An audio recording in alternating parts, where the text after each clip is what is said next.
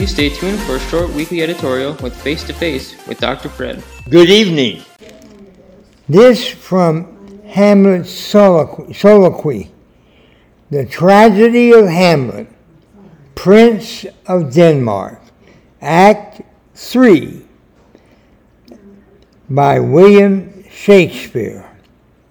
It is his longest and most popular of his 38 plays. To be or not to be? That is the question, has yet to be answered, and that was published in 1601. The best of scholars have yet to completely answer the question.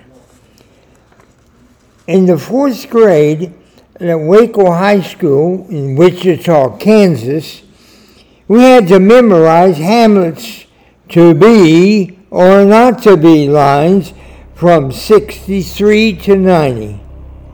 It was for me quite a struggle as I stood before my class reciting, yet not understanding Hamlet's soliloquy.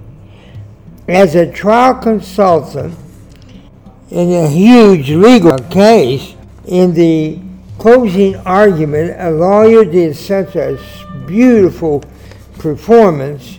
I told him that his closing argument that he just did was Shakespearean, and we will win this case, which we did.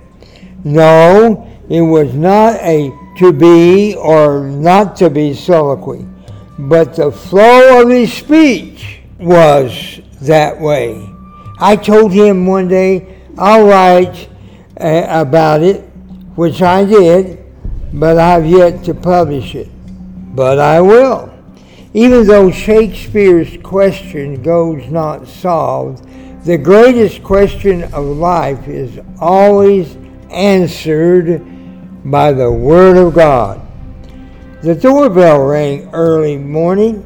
A very good-looking 18-year-old man asking for my friend Levy. We chatted briefly. Then the question to the young man whose desire was to be a movie star. And that question that I asked him was, have you received Jesus Christ as your Savior? I don't know whether Christ as your Savior, I don't know whether I have or not, or to be or not to be. No answer in Shakespeare, but answered in the Word of God. John 3:16.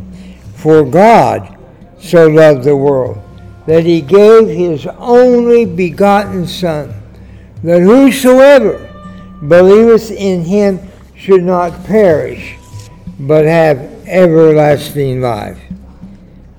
Now, the same question I ask of you, or is it to be or not to be? In other words, I don't know whether I'm a Christian or not. I don't know whether I've done that or not. Well, sir, if you don't know, maybe you should. After all, there is hell to pay. Will it be to be or not to be? Or will it be, as our young visitor said, I don't know? Or, as our friend Levy said, I know. The answer is found in the Word of God. For God so loved the world, in John 3:16, that he gave his only begotten Son, that whosoever believeth in him should not perish, but have everlasting life. Oh, please don't stand before God one day and just say, to be or not to be. There is hell to pay. Contact information for Dr. Fred's face-to-face editorial is as follows. Email at drfminton@gmail.com or phone in Panama at 507-6641-8815. Thank you, and God bless.